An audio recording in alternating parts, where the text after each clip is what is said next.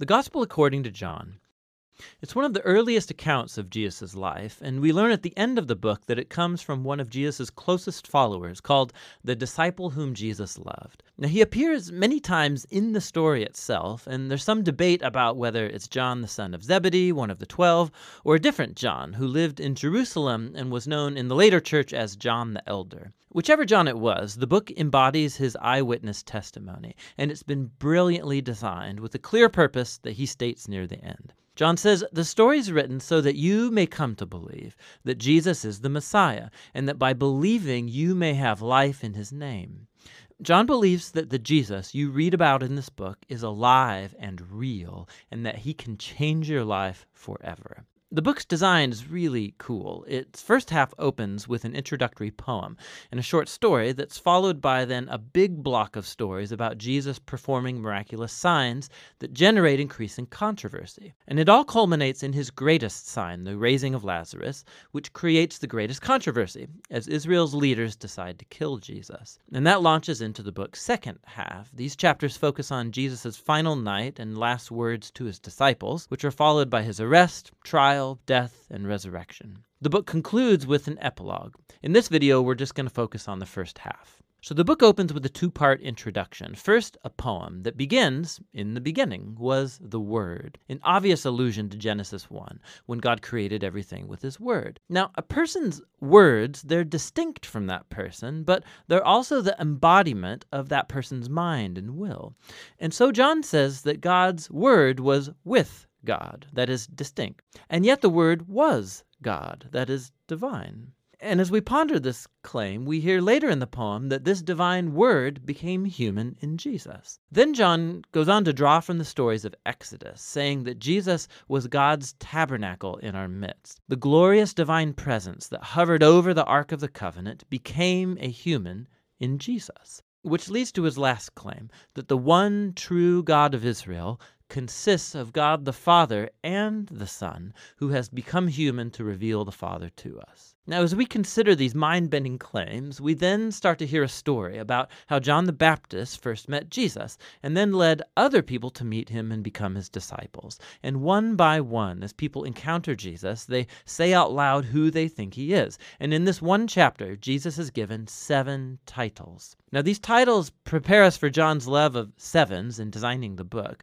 but altogether they also make a claim that this fully human Jesus from Nazareth is the Messianic King, he's the teacher of Israel, and he's the Son of God who will die for the sins of the world. Now that's a big claim to make about someone, and John will now go on to support it through the stories in chapters 2 through 12. They all have the same basic pattern. Jesus will perform a sign or make a claim about himself, and that will result in misunderstanding or controversy. And so in the end of each story, people are forced to make a choice about who they think Jesus is. The first section shows Jesus encountering 4 classic Jewish institutions, and in each case, Jesus shows that he is the reality to which that institution pointed. So Jesus is at a wedding party, and the wine runs out. And Jesus then turns these huge jugs of water, like 120 gallons total, into the best wine ever. And the head waiter says to the groom, "You've saved the best wine for last," which is, of course, true. But John also calls this miracle Jesus' first sign. In other words, it's a symbol that reveals something about Jesus. So just as Isaiah said that the Messianic kingdom would be like this huge party with lots of good wine, so this first miraculous sign reveals the generosity of Jesus' kingdom. Next, Jesus goes to the Jerusalem temple, the place where heaven and earth were supposed to come together and God would meet with his people. And Jesus asserts his authority over it, running out all the money exchangers, stopping the sacrificial offerings. And when the temple leaders threaten him, he says, "Destroy this temple and I will raise it again in 3 days." Jesus is claiming that his coming sacrificial death is where heaven and earth will truly meet together. His body that will be killed is the reality to which the temple building points. Then Jesus has this all-night conversation with a rabbi named Nicodemus, who thinks that Jesus is just like him, another rabbi and teacher for Israel. But Jesus says that Israel needs much more than just another teacher with new information. Israel needs a new heart and a new life. Or in his words, no one can experience God's kingdom without being born again. Jesus believes that humans are caught in a web of selfishness and sin that leads to death. But he also knows that God loves this world, and so he's here to offer people a new birth, a new chance at life. From here, Jesus travels north, and he ends up at a sacred well in a conversation with a Samaritan, that is a non-Jewish woman. And they start talking about water, which Jesus turns into a metaphor for himself. He says he's here to bring living water that can become a source of eternal life. Now, in John, this term refers to a new quality of life, one that's infused with God's eternal love, and it's a life that can begin now and last on into the future. After this, John has designed another collection of stories that took place during 4 Jewish sacred days, or feasts. And again, Jesus uses the images related to the feasts to make claims about himself. So Jesus first heals a paralyzed man on the Sabbath, which starts a controversy with the Jewish leaders about working on the day of rest. And Jesus says it's his Father who's working on the Sabbath, and so is he. And they catch his meaning, that he was calling God his Father, making himself equal with God, and so they want to kill him. The next story takes place during Passover, the feast that retold the Exodus story with the symbolic meal of the lamb and bread and wine. And Jesus miraculously provides food for a crowd of thousands, which results in people asking him for more bread. And then Jesus goes on to claim that he is the true bread, and if they eat him, they will discover eternal life. And this offends many people who stop following him. After this is a block of stories set in Jerusalem during the Feast of Tabernacles, which retold the story of Israel's wilderness wanderings as God guided them with the pillar of cloud and fire and provided them water in the desert. And Jesus gets up in the temple courts and he shouts, "If anyone is thirsty, let them come to me and drink." And then later he says, "I am the light of the world." He's claiming to be the illuminating presence of God and the life-saving gift of God to his people. And some people believe and follow him, but others are offended, and still others try to kill him for these exalted claims. The final feast story is during Hanukkah, which means rededication. It's about how Judah Maccabee cleared the temple of idols and set it apart as holy once more. And Jesus goes into the temple area and says that he is the one whom God has set apart as the Holy One, and that he is the true temple where God's presence dwells. And he also says, "I and the Father are one." This makes the Jerusalem leaders so angry, they set in motion a plan to kill Jesus, and so he retreats from the city. Now, all these conflicts, they culminate in one last miraculous sign. Jesus hears that his dear friend Lazarus is sick, but his family lives near Jerusalem, which is now a death trap for Jesus. Now, Jesus could stay away and he would save his own life, but he loves Lazarus. So once he hears that Lazarus has died, he goes to raise him from the dead, and he calls him to life out of his tomb, knowing that it will cost him his own life. And the news of this amazing sign, it spreads quickly, of course, and just as Jesus knew would happen, the Jerusalem leaders hear about it and begin conspiring to murder him. And so he rides into Jerusalem as Israel's king, who's rejected by its leaders. So the first half of John draws to a close with this story about Jesus laying down his life as an act of love for his friend. And this, of course, is also a sign pointing forward to the cross, which we'll explore more in the next video. But for now, that's the first half of the Gospel of John. I'm so happy to be back with you all, communicating. I'm also grateful for all the rest that you give me. Justin, Park, Bob, all of you who come and publicly communicate, so really appreciate it. I'm going to do my best this morning to not take any of Park's material, as he'll be communicating in the upcoming weeks about John 3, the story of Nicodemus, but I'll probably touch on some, so you can take some notes and use it as you wish. Appreciate you all. I openly confess to you. Hi! What are you doing here? Hello! You snuck in right in front of me, and I only saw you from the back, and I was like, oh, I don't know who these people are, but from the front, you look like people I know. So how cool is that? So awkward. So awkward and random. I'll let you take the time and meet them later, now that they're publicly responsible for throwing me off. You were about to confess What'd you say? You were about to confess. Oh, was I? Let me check my notes.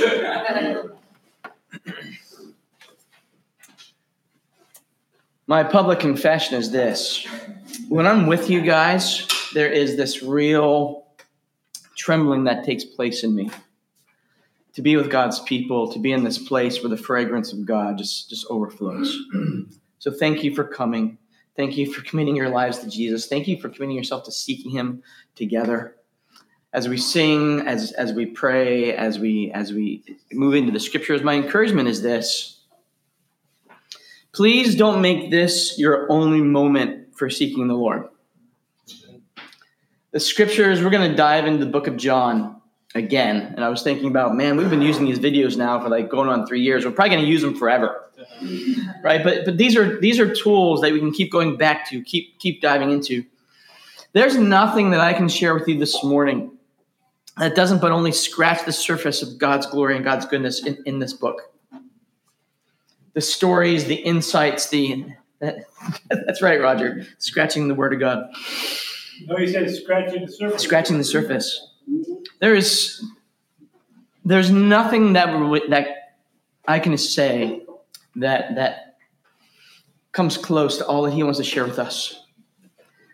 Dive into the book of John for the next, I guess we're going to be in John through January.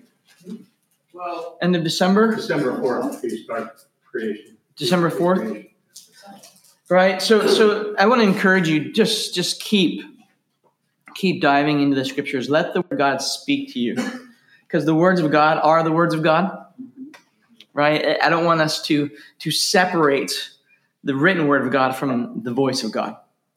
And I think so often we don't actually hear the voice of God because we've never actually received the words that he's written to us. And they're both living. They're living. So the thief comes only to steal, kill, and destroy. I as I was re-walking through the book of John, I want you to know I'm a bit tempted, a bit swayed to move into a rather dark conversation this morning. I'm going to try to not go too dark, but there's something about the book of John and the way that Jesus' life is portrayed and spoken of and written of that is so peculiar to me and so fascinating and so amazing. And it seems to me that the deepest, most relevant point of this book and the life of Jesus is focused on the very, very topic that we work to avoid every single moment of our life. And that's death. We are just not comfortable with death. We are not comfortable with sin. We are not comfortable with all the tension that life brings. And we complain and we get angry and we get bitter. And yet here's Jesus in this very, very small verse. Jesus makes it known that the thief comes only to steal, kill, and destroy. As far as I know, this is the only time this is written in the scriptures in this way. And what I mean is that it's point blank. All right? It's like the parent grabbing the face of the child and saying, I want you to focus on me. Focus for a second. The thief comes only to steal, kill, and destroy.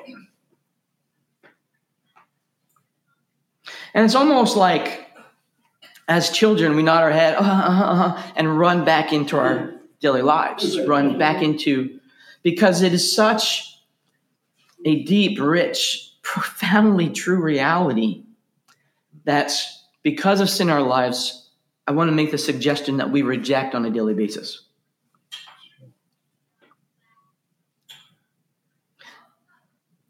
See, there's something about death that we are not comfortable with. And it's funny because I hear this phrase often, death is a part of life. I want to tell you it's not. Okay. It's not. Yeah. In Genesis 1, in John 1, in the beginning was the Word. I want you to know that Adam and Eve, when the world was created, there was no such thing as death. As a matter of fact, death is counter to life. And the reason why, I want to make the suggestion, the reason why we buck this passage, the reason why we struggle to accept it, is actually the very evidence and the DNA and the fingerprint of God written on your soul. We reject it because we were never created for death. We were never created for thievery. We were never created for loss. We were never created to have things stolen. We were never created for all this pain. And so the reason, if you're not in that place, that the weight of the world, the weight of this thievery and killing and destroy, all this destruction, if you're not in that place right now, it is natural for you to kind of buck it, to not understand it. Let me just try to explain. In your life, typically, or at least in mine, when things are good. Right? You're blessed with comfort. You're blessed with peace. You just are in a state of acceptance and goodness. Sometimes, a little bit with too much concern, waiting for the other shoe to drop. How many of you actually go through your day, as soon as things are good, you're like, oh, how long can this last? Right? How long can this last? This isn't going to last very long. And we're always waiting for the other side to come. But it terrifies. Have you ever noticed that destruction, death, pain, ever seem to recognize that always seems to last longer than God's goodness? You may have heard over the years. Hold on 1 second, please. Please. No matter if you are in just a moment of sadness, a moment of fear, a moment of hopelessness, you ever just come to the realization it just seems to last forever? It's just too long, right? When we're in that place of being overwhelmed by hopelessness. Why? Because you're designed to live with hope. When we are absent of hope, we struggle to get out of bed in the morning. When we struggle with our divine purpose, when we struggle with our divine identity, when we struggle and we're not filled with any joy or any hope at all, we struggle to get out of bed this morning. And in that place, that is this place of complete destruction, complete death. It's just darkness. And even though it might only seem on the outside, maybe it's just a day. I was at the mechanic. Well, I've been at the mechanic way too much recently. My 2006 BMW is starting to act up. And I went in to see my mechanic, and he was just having an awful day. Dwayne, I think you're going to appreciate this. So we've been building a relationship right across the street from Park and Churl. We've been building this great relationship over 20 years that they've been there. And as I'm sitting there, he comes out, and I'm trying to get my car inspected, having some problems. And he comes out and starts spending more time talking to me than he usually does. You know, mechanics are usually into it, you know. And he's just really, really spending time talking to me. And I'm trying to figure out, you know, is this good or bad? You know, like, is this me? You know, is this that other shoe waiting to drop? Things were just good, but, oh, here's a $2,000 bill, right? What needs to be done? And it turned out not to be about me at all.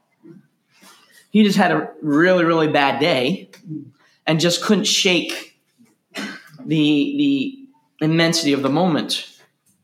And so we were talking. It's fine that I share, but an individual had brought their car in to have some work done, some inspection, and it was one of those. I hope I used the right language, but a car for someone who's disabled, someone who has special equipment.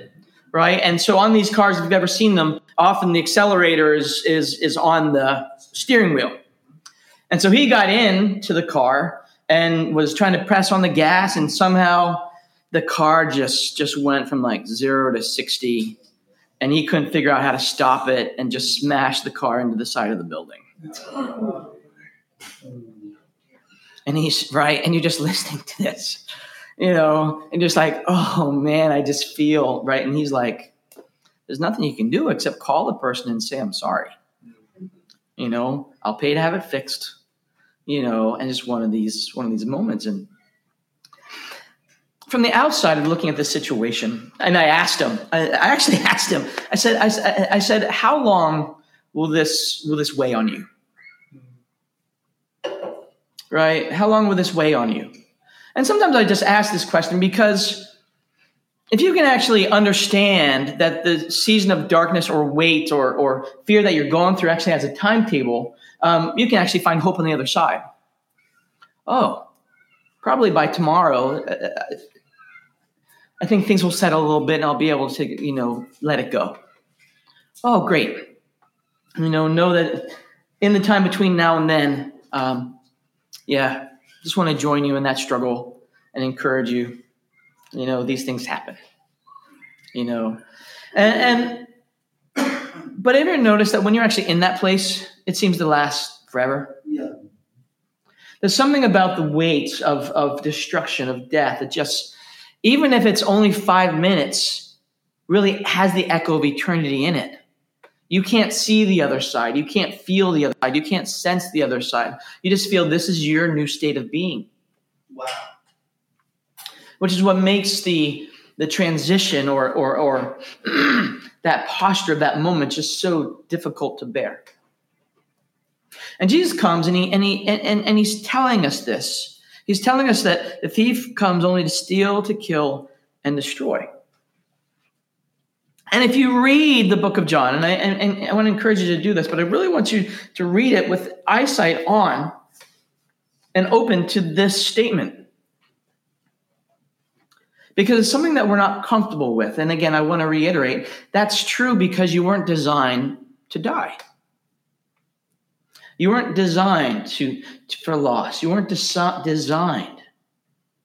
But yet because of sin in our world, this is a very active role in our lives. And here's the kicker. You don't even need to be part of the choice.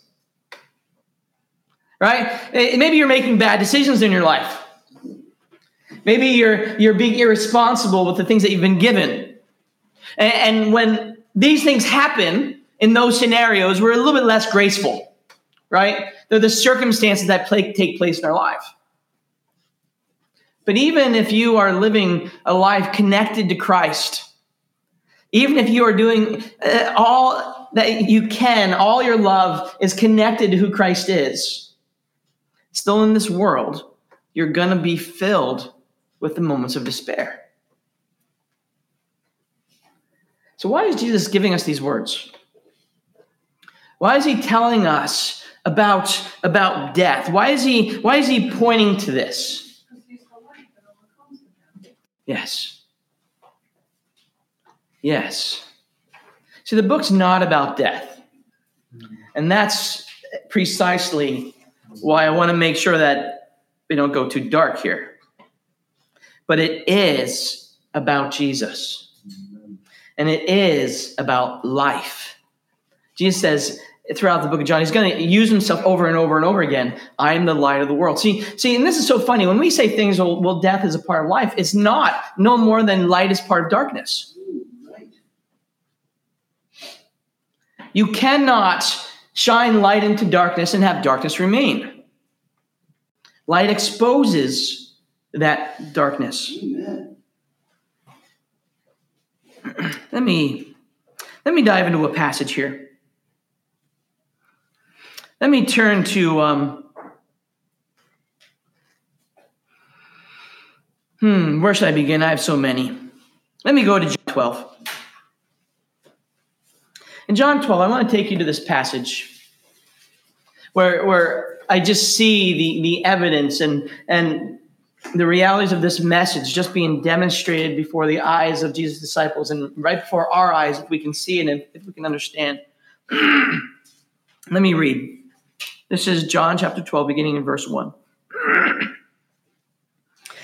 6 days before the Passover, Jesus therefore came to Bethany, where Lazarus was, whom Jesus had raised from the dead. So they gave a dinner for him. There Martha served, and Lazarus was one of those reclining with him at the table. Mary therefore took a pound of expensive ointment made from pure nard and anointed the feet of Jesus and wiped his feet with her hair. The house was filled with the fragrance of the perfume.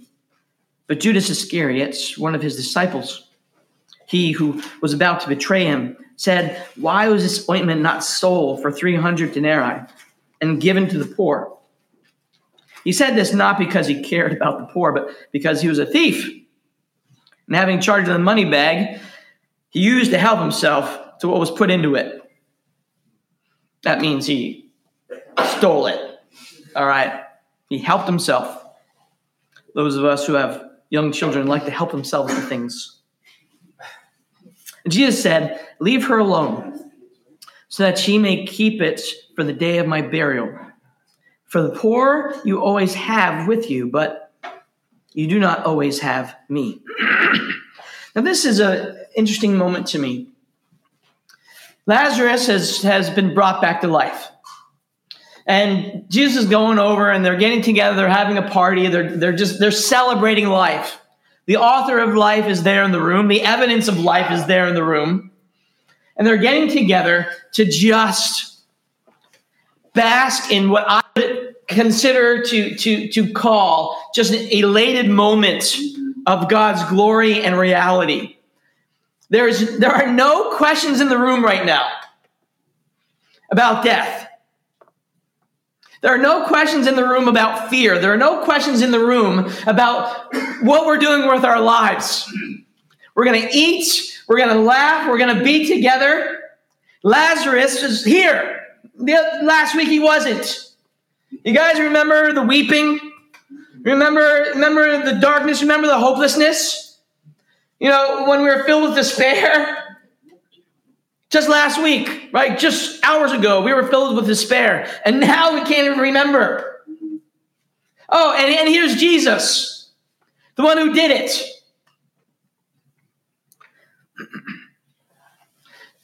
And what she does in this moment, and I want to call this a moment of elation because this is exactly what happens. Mary can't take it. Mary cannot take the glory of God. How awesome is that?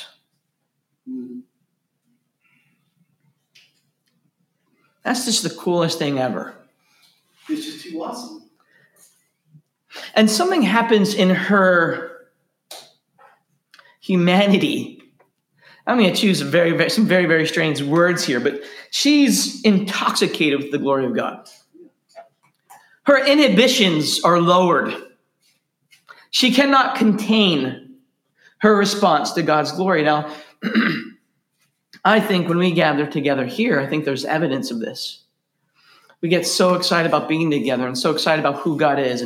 But none of us, and this is what, right, Roger? I mean, one thing I love, and I've said this to the elders, I love when you all communicate in the middle when I'm giving a talk. I love it. Why? Because the Holy Spirit can't be contained. See, there's something, when the Holy Spirit moves, we can't contain ourselves. And this is exactly the invitation of what the power of the Holy Spirit is, right? We're going to see Peter in Acts 1.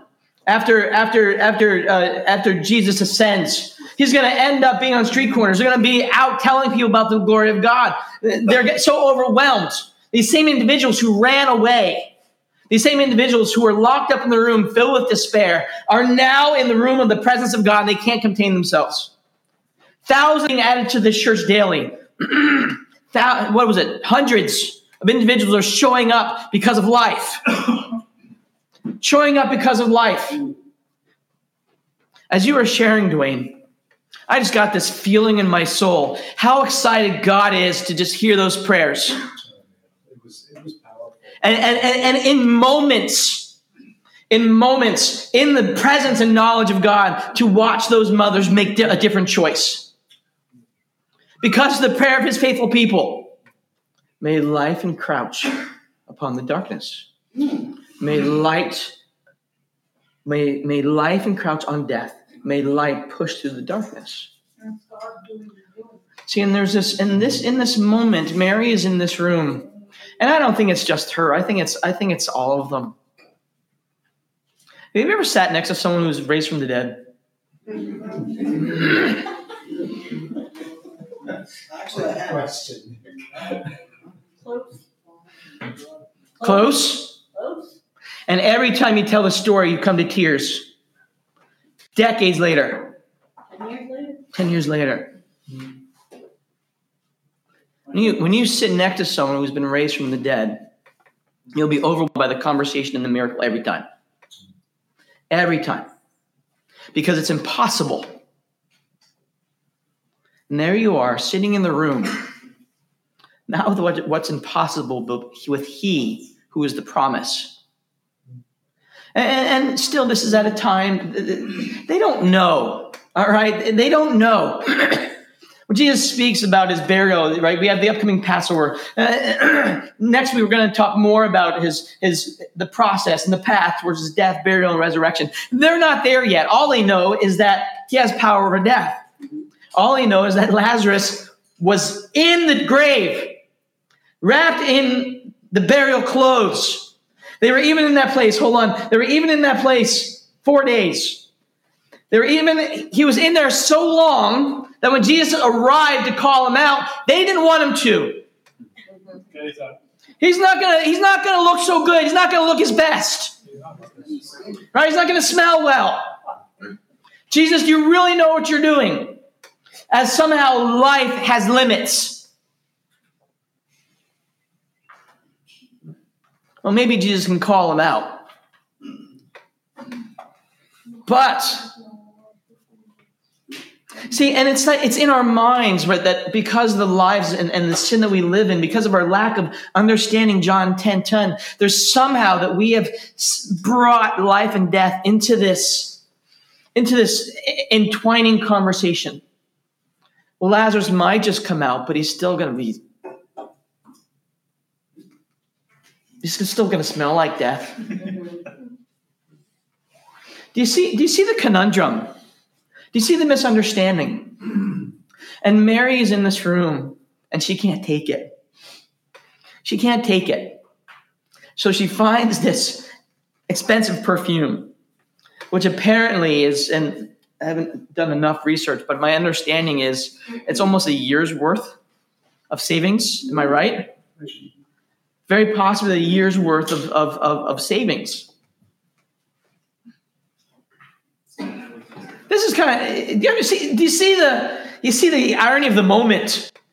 Right? And she's rolling around the house, so excited, and she picks up this treasure of the air, and she totally loses her mind in public. She pours it over Jesus' feet. Then she lets down her hair, which is like the most scandalous thing that you could do in public. Lets down her hair, starts rubbing his feet with her hair, because she's overwhelmed by the presence. Now, I want to explain something to you because I think this is so amazing. She gets something. She understands somehow in this moment of who Jesus is, but yet she doesn't fully get it. It's in this moment that her soul is informing her of something that her brain doesn't yet understand. She doesn't understand, right? This very, very Son of God, Son of Man, is going to raise Lazarus. It's going to give evidence to power over death. Jesus is teaching them of what he's come to do. Behold the Lamb of God who comes to save the world. Take away the sins of the world. Take away, yes. Right? And so here she is, falling right in line to that eternal promise. But yet, Jesus is going to move to the grave. And almost like overnight, just like all of us, she's going to go back into despair, back into confusion. And she's going to quickly forget. She's going to quickly forget what happened, what Jesus was trying to show. See, I would like to say, if I'm her and I watch Lazarus do this, well, when they come to arrest Jesus, I'm not going to run away. How about you? I'm not going to run away. Matter of fact, I want to stay as close as possible because I want to see what's going to happen. Yes. Right? I know I'm not going to hide. I'm not going to deny Jesus. I'm not going to be afraid. Do you hear how arrogant that is? Because in this moment, I can understand why Peter would say such things. How about you? You're on that mountaintop. You're on that, right? the eternal reality of God has just been revealed to you. You think that you'd have enough courage for the rest of your life, but yet it's still not until the Holy Spirit comes down and fills his people do we have the courage to actually step into the life that we've been given. And she does this moment takes place, and she wipes his feet with her hair. And it says this, the fragrance filled the room. I love the way that's written. The fragrance filled the room. But there's someone in the room who would have chosen different words. There's this really old, great clip. How many of you have ever watched Mr. Bean? We love Mr. Bean. And there's this one clip. I wish I had it. I wish I knew this was going to pop up as an illustration. But there's this one clip where he goes all excited to the department store. You know, he gets out his credit card. He's so excited to go and buy something. And as soon as he walks in, which is still pretty common in our department stores today, that the fragrance center is kind of right there in the center, right? Fragrance and the fragrance counter. And he goes in and he's so excited, and all of a sudden he starts smelling and he starts collapsing, right? And he's like on the ground trying to, and he crawls through, you know, and then he gets up on the other side, and someone's getting ready to walk, a woman's getting ready to pass by, and he stops her. He's like, oh, go around, you know, don't go through there. And sure enough, here is Judas. He would not say at all that the fragrance filled the room. He would say, this place stinks now. I can't even breathe. The way that we respond to life is completely dependent on how we view the gifts that God gives us. When we're not grateful for what God's given us, your life's going to be filled with stink. When you're not able to see and receive the goodness that God's given you, we're going to find ourselves complaining more than we are receiving the goodness that God has for us. And this fragrance fills the room. And Paul speaks of it as well. Paul writes in his letters that when he's receiving encouragement from the church, receiving encouragement from God's people, you know what he says? It's like a fragrance. See, when we come together, I have this imagery, this idea, and again, we have restraint, but when we come together and you share and you invest in each other, and we come not to receive but to serve. It's like every Sunday morning we bring with us a jar of fragrance. It's almost like we step in here on Sunday morning, we hold it above our heads, and in the glory of God, we're just so excited. We smash it on the ground and release it. And when you're in the presence of the glory of God and in the presence of other people who love Jesus, that love overflows into an amazing fragrance. But when you don't know Jesus, I want you to know that it also becomes an offensive stink. There will be people in your life that just don't understand. That want you to use your gifts, want you to use your talents, want you to use your blessings in so many different ways. Why do you tithe? Why do you actually give money to the church? Don't you know that, new 65-inch screen TVs are like so cheap now? Haven't you been wanting a new deck? Haven't you been... Why would you do that? We can use this in such a better way. A whole year's value unevenly and disproportionately distributed over the feet of Jesus. There was an illustration I had learned a week ago where when royalty would come, you would smell them coming. And Mary treated Jesus like royalty. And the fragrance filled the room. You could smell him coming. And obviously we go further in the chapter, and the next day is triumphal entry. I was out this past week, and I just want to thank you guys, not only for the opportunity to communicate, but for the opportunity to live and share my life with you. So this is too much to share, but I'm going to share it. Good. You can do it. Come on in. What did you say? Come on in. Share it. I care for people. I'm not much of a touchy person, but I care for people. And it's interesting because when you're close to people and you give hugs and you meet people where they are, you can actually take on aspects of them, right? And so I don't mean this in a derogatory way anyway, but so if it sounds that way, I apologize. Right? So some of you in this room, if you're wearing perfume, I'll talk about you ladies, right? And whoever you hug, will receive some of your perfume. And so this past week, I found myself in a situation that I gave a hug to someone. And after I left, I just recognized that I had their perfume on me, right? And I was just like chatting with Sharon, and I was just like, I'm really not comfortable, having the perfume of another woman on me when I'm so drawn to your smell. How rude is that, right? Your perfume, right? Now, again, I'm not trying to be rude in any way. It's just something that I noticed, right? And this is what you're talking about, right? You smell like the things you hug. I'm going to try to pull this away from people. You smell like the things that you love.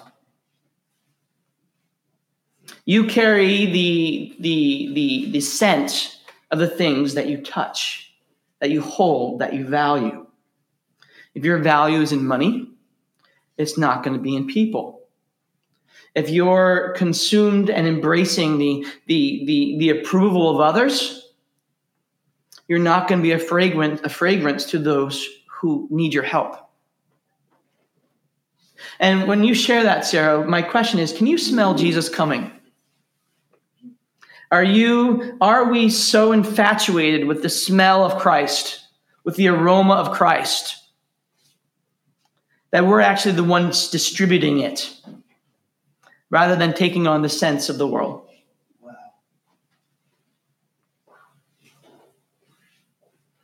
And so she smashes the jar. And this fragrance fills the room. And there's Judas in this conversation who's kind of saying, we could use this for other things. This is so stinky. I can't believe this is actually happening. But yet it is my desire and dream, and I want you to know it takes place here. That when I'm with you, I pick up on the fragrance of God. And Jesus actually tells him, leave her alone, so that she can keep it for the day of my burial. And Jesus addresses, he points us back to the answer. He points us back. Do you ever wish you could bottle joy? Ever wish you could bottle hope? Seriously. So here's my little art craft for you. I want you to go out to Michael's, go out to Home Depot, whatever, and go buy little jars with quartz, right? And maybe you wrap up a piece of paper and put it in. Maybe you just, in your imagination, just fill it up. When you're filled with the glory of God, you're filled with the promise of God. I want you to put the promises of God in all these little jars and have a whole cabinet filled with them. That when you're feeling that darkness, when you're feeling death, you're feeling destruction just pour over you, just go to that cabinet. Just let them fall out, smash on the ground, and let the aromas of God, the fragrance of God, just overflow. Turn with me to John chapter 5.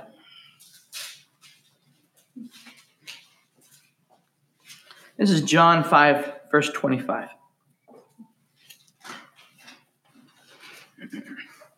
Jesus says this. He says, "Truly, truly, I say to you, an hour is coming and is now here, when the dead will hear the voice of the Son of God, and those who hear will live." For as the Father has life in himself, so he has granted the Son also to have life in himself. And he has given him authority to execute judgment, because he is the Son of Man. Do not marvel at this, for an hour is coming when all who are in the tombs will hear his voice and come out. Those who have done good to the resurrection of life, and those who have done evil to the resurrection of judgment. The thief comes only to steal, kill, and destroy. I like the passages where Jesus heals people. I like the passages where Jesus helps the blind to see and when he calls the dead back to life. I like it when he helps the lame to walk. I love those passages. I love that he turns water into wine. I love that he offers living water to the woman at the well. And she runs into town and she tells everyone and people come and they dedicate their life to Jesus, recognizing that he's the Messiah. But then you have this passage. Jesus, what are you talking about? See, I really like this. The dead will hear your voice and rise up and be partners into this life. Verse 29, they'll come out, those who have done good to the resurrection of life, and those who have done evil to the resurrection of judgment. Okay, Jesus, I really like the resurrection of life part. What is this, the resurrection of judgment part? See, the whole book of John, and they even said it in the video, the whole book of John is really posing this question to us: who do you believe Jesus is? Who do you believe Jesus is? Because this is the decision before us. This is a decision before everyone.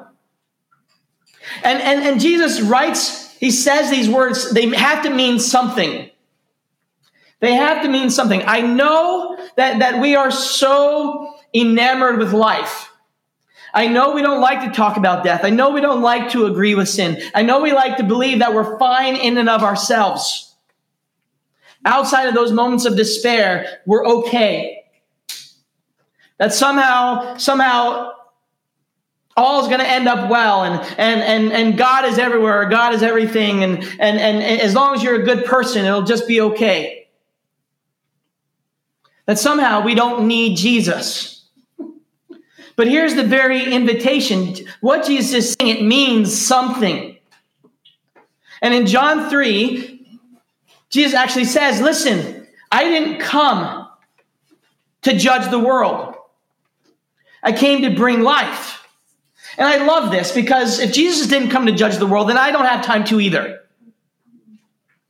All right, so when people look at you and find out that you're a follower of Jesus, and all of a sudden they feel this judgment, I want us to know it's not you.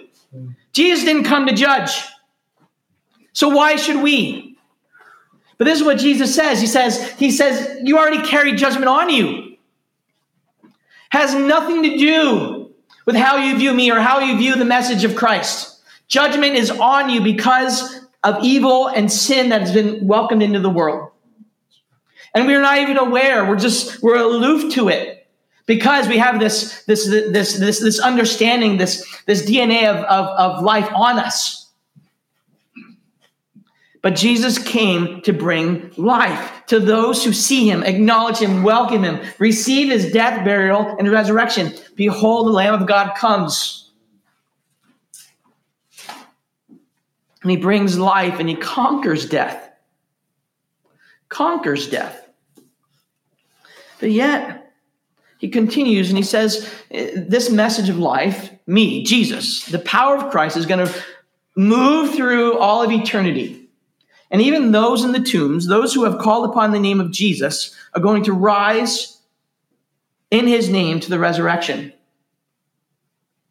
But he's not done. But there's also going to be a resurrection of those who are resurrected to the judgment. What are you talking about? See, there is a reality that takes place where the judgment of God, who I want you to know, is holy in every capacity, is holy in every way.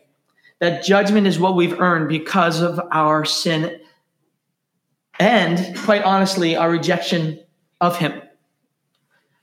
We were designed for life. Life means being connected to the Creator. Life means being in agreement with all of creation. It means to be in connect alignment and wholeness and one with the divine Yahweh.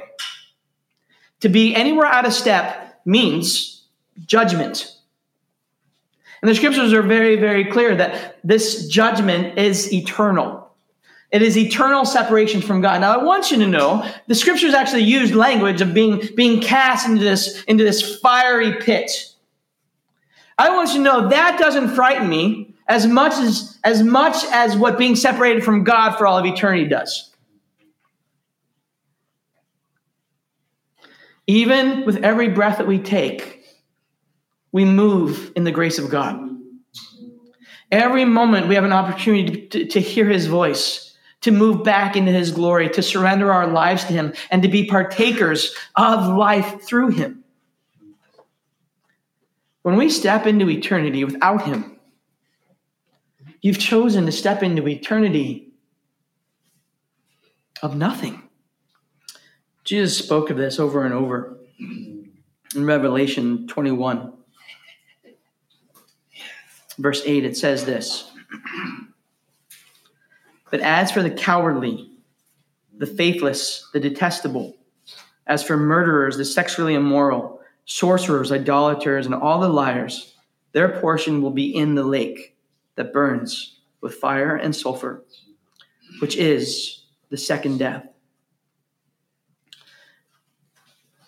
The scriptures go on to speak, and the words of Jesus affirm us that those who have received the blessing and presence and the promise and the covenant of Christ will not experience a second death, but will rise to be partners and heirs in his kingdom.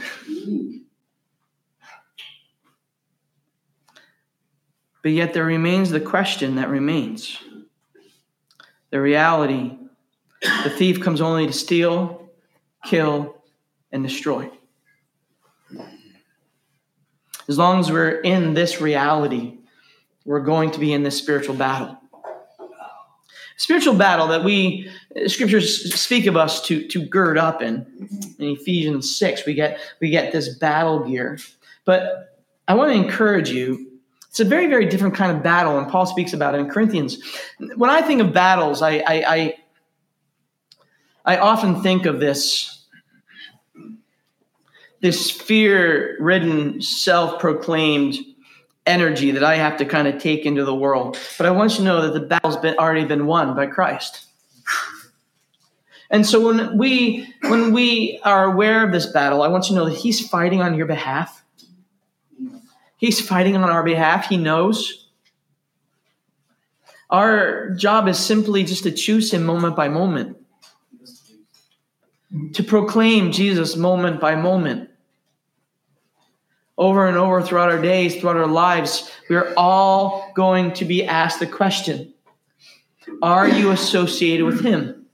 And Jesus, when the individuals in the marketplace asked Peter, "Do you know him?" And I want you to know, we're all going to say, sometimes we're all going to fail. And we have. But in the power and the Spirit and being overfilled with the fragrance of God, we get to make a choice that says, yes, I am his and he is mine. And I'll close with this. Going back to John 12, verse 9. When the large crowd of the Jews learned that Jesus was there, they came not only on account of him, but also to see Lazarus, whom he had raised from the dead. So the chief priests made plans to put Lazarus to death as well, because on account of him, many of the Jews were going away and believing in Jesus. This is such a comical moment. I mean, if I'm Lazarus, All right, if you are lighthearted in any capacity, you die, you come back to life, which really, by no decision on your part. He didn't choose to die. He didn't choose to come back to life. And here he is. He's done nothing, and now they want to come kill him again. I mean, can you just be like, can I just get a break? Yes. Right? Can I just get a break? It almost seems like when we position ourselves with Jesus, that we're going to find ourselves in the very position that is going to just attract attention and attack. But here's what I love. It said specifically, Lazarus reclined at the table. I think Lazarus has a little bit more insight than we do. Yeah, I think. A little more insight. I already died once. What can they do? Right? What can they do? Yes. He could rise up. Hey, I finally have a second chance. Rush off to the local, local training school. Get some swords. They're not taking me. I'm not going down this time without a fight. No. Right? I'm going to grit. But he's there reclining at the table with the one who he knows gives life and gives it abundant. The thief comes only to kill, steal, and destroy. But what? I have come so that you may have life and have it to the full. I don't know, but when Lazarus is reclining at this table, it looks like to me that he's discovered abundant life. But Lazarus, what are you doing? I'm reclining. Well, aren't you going to go? I'm reclining right now. Yeah, but what are your plans? What are you going to do next? What about this? What about that? I'm just going to recline. See, the scriptures also say, be still and know that I am God. Yes. And when you're overwhelmed, filled with fear and worry and concern, be still and know that I am God. Do not worry. Jesus says, take my yoke upon you. Take my yoke upon you. Come and recline at the table. But I also want us to be very, very aware. I think this is the most powerful weapon against the world that wants to destroy you and the promises of God within you. They are very, very upset about the miracles of God, the initiatives of God in the lives of Jesus' people. They want to squash it. They want to destroy it. They see what's happening. That's never a reason for us to stop worshiping and letting the glory of God out of our lives into the world. There's always going to be people who are going to be upset. There's always going to be people who want to take your gifts and do something other with them. Don't you know that going to Living Faith is just so few people? Right. Why would you do that with your life? Nick, why do you even take time to communicate to them? You can be communicating to so many more people. Why don't you use your gifts for all these other things? There's always going to be these people who want to destroy what God is doing in your life. And I want you to know they do so with much less initiative than hunting you down and stalking you. It can be done with fear through the media.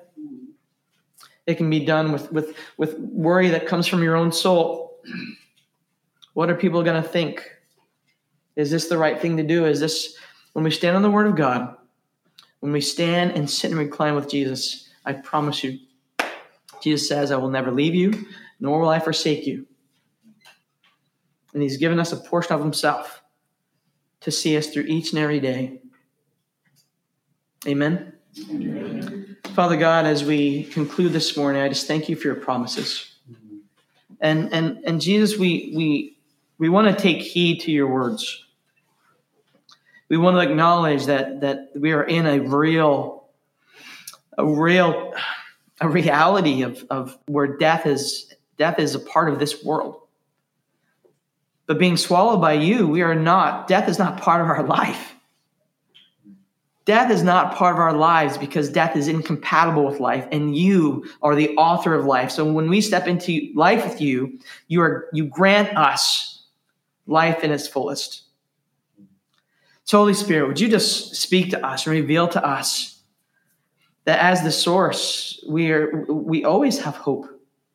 We always have joy. We overflow with your love. And so we want to receive that from you.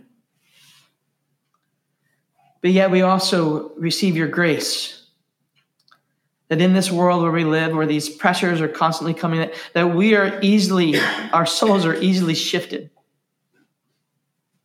to doubt and fear and skepticism. And I'm reminded that even John the Baptist, the very one who said, "Behold, the Lamb of God who takes away the sin of the world," the very one who proclaimed this promise, and in his darkest moments, he sends to Jesus and asks, "Are you really him?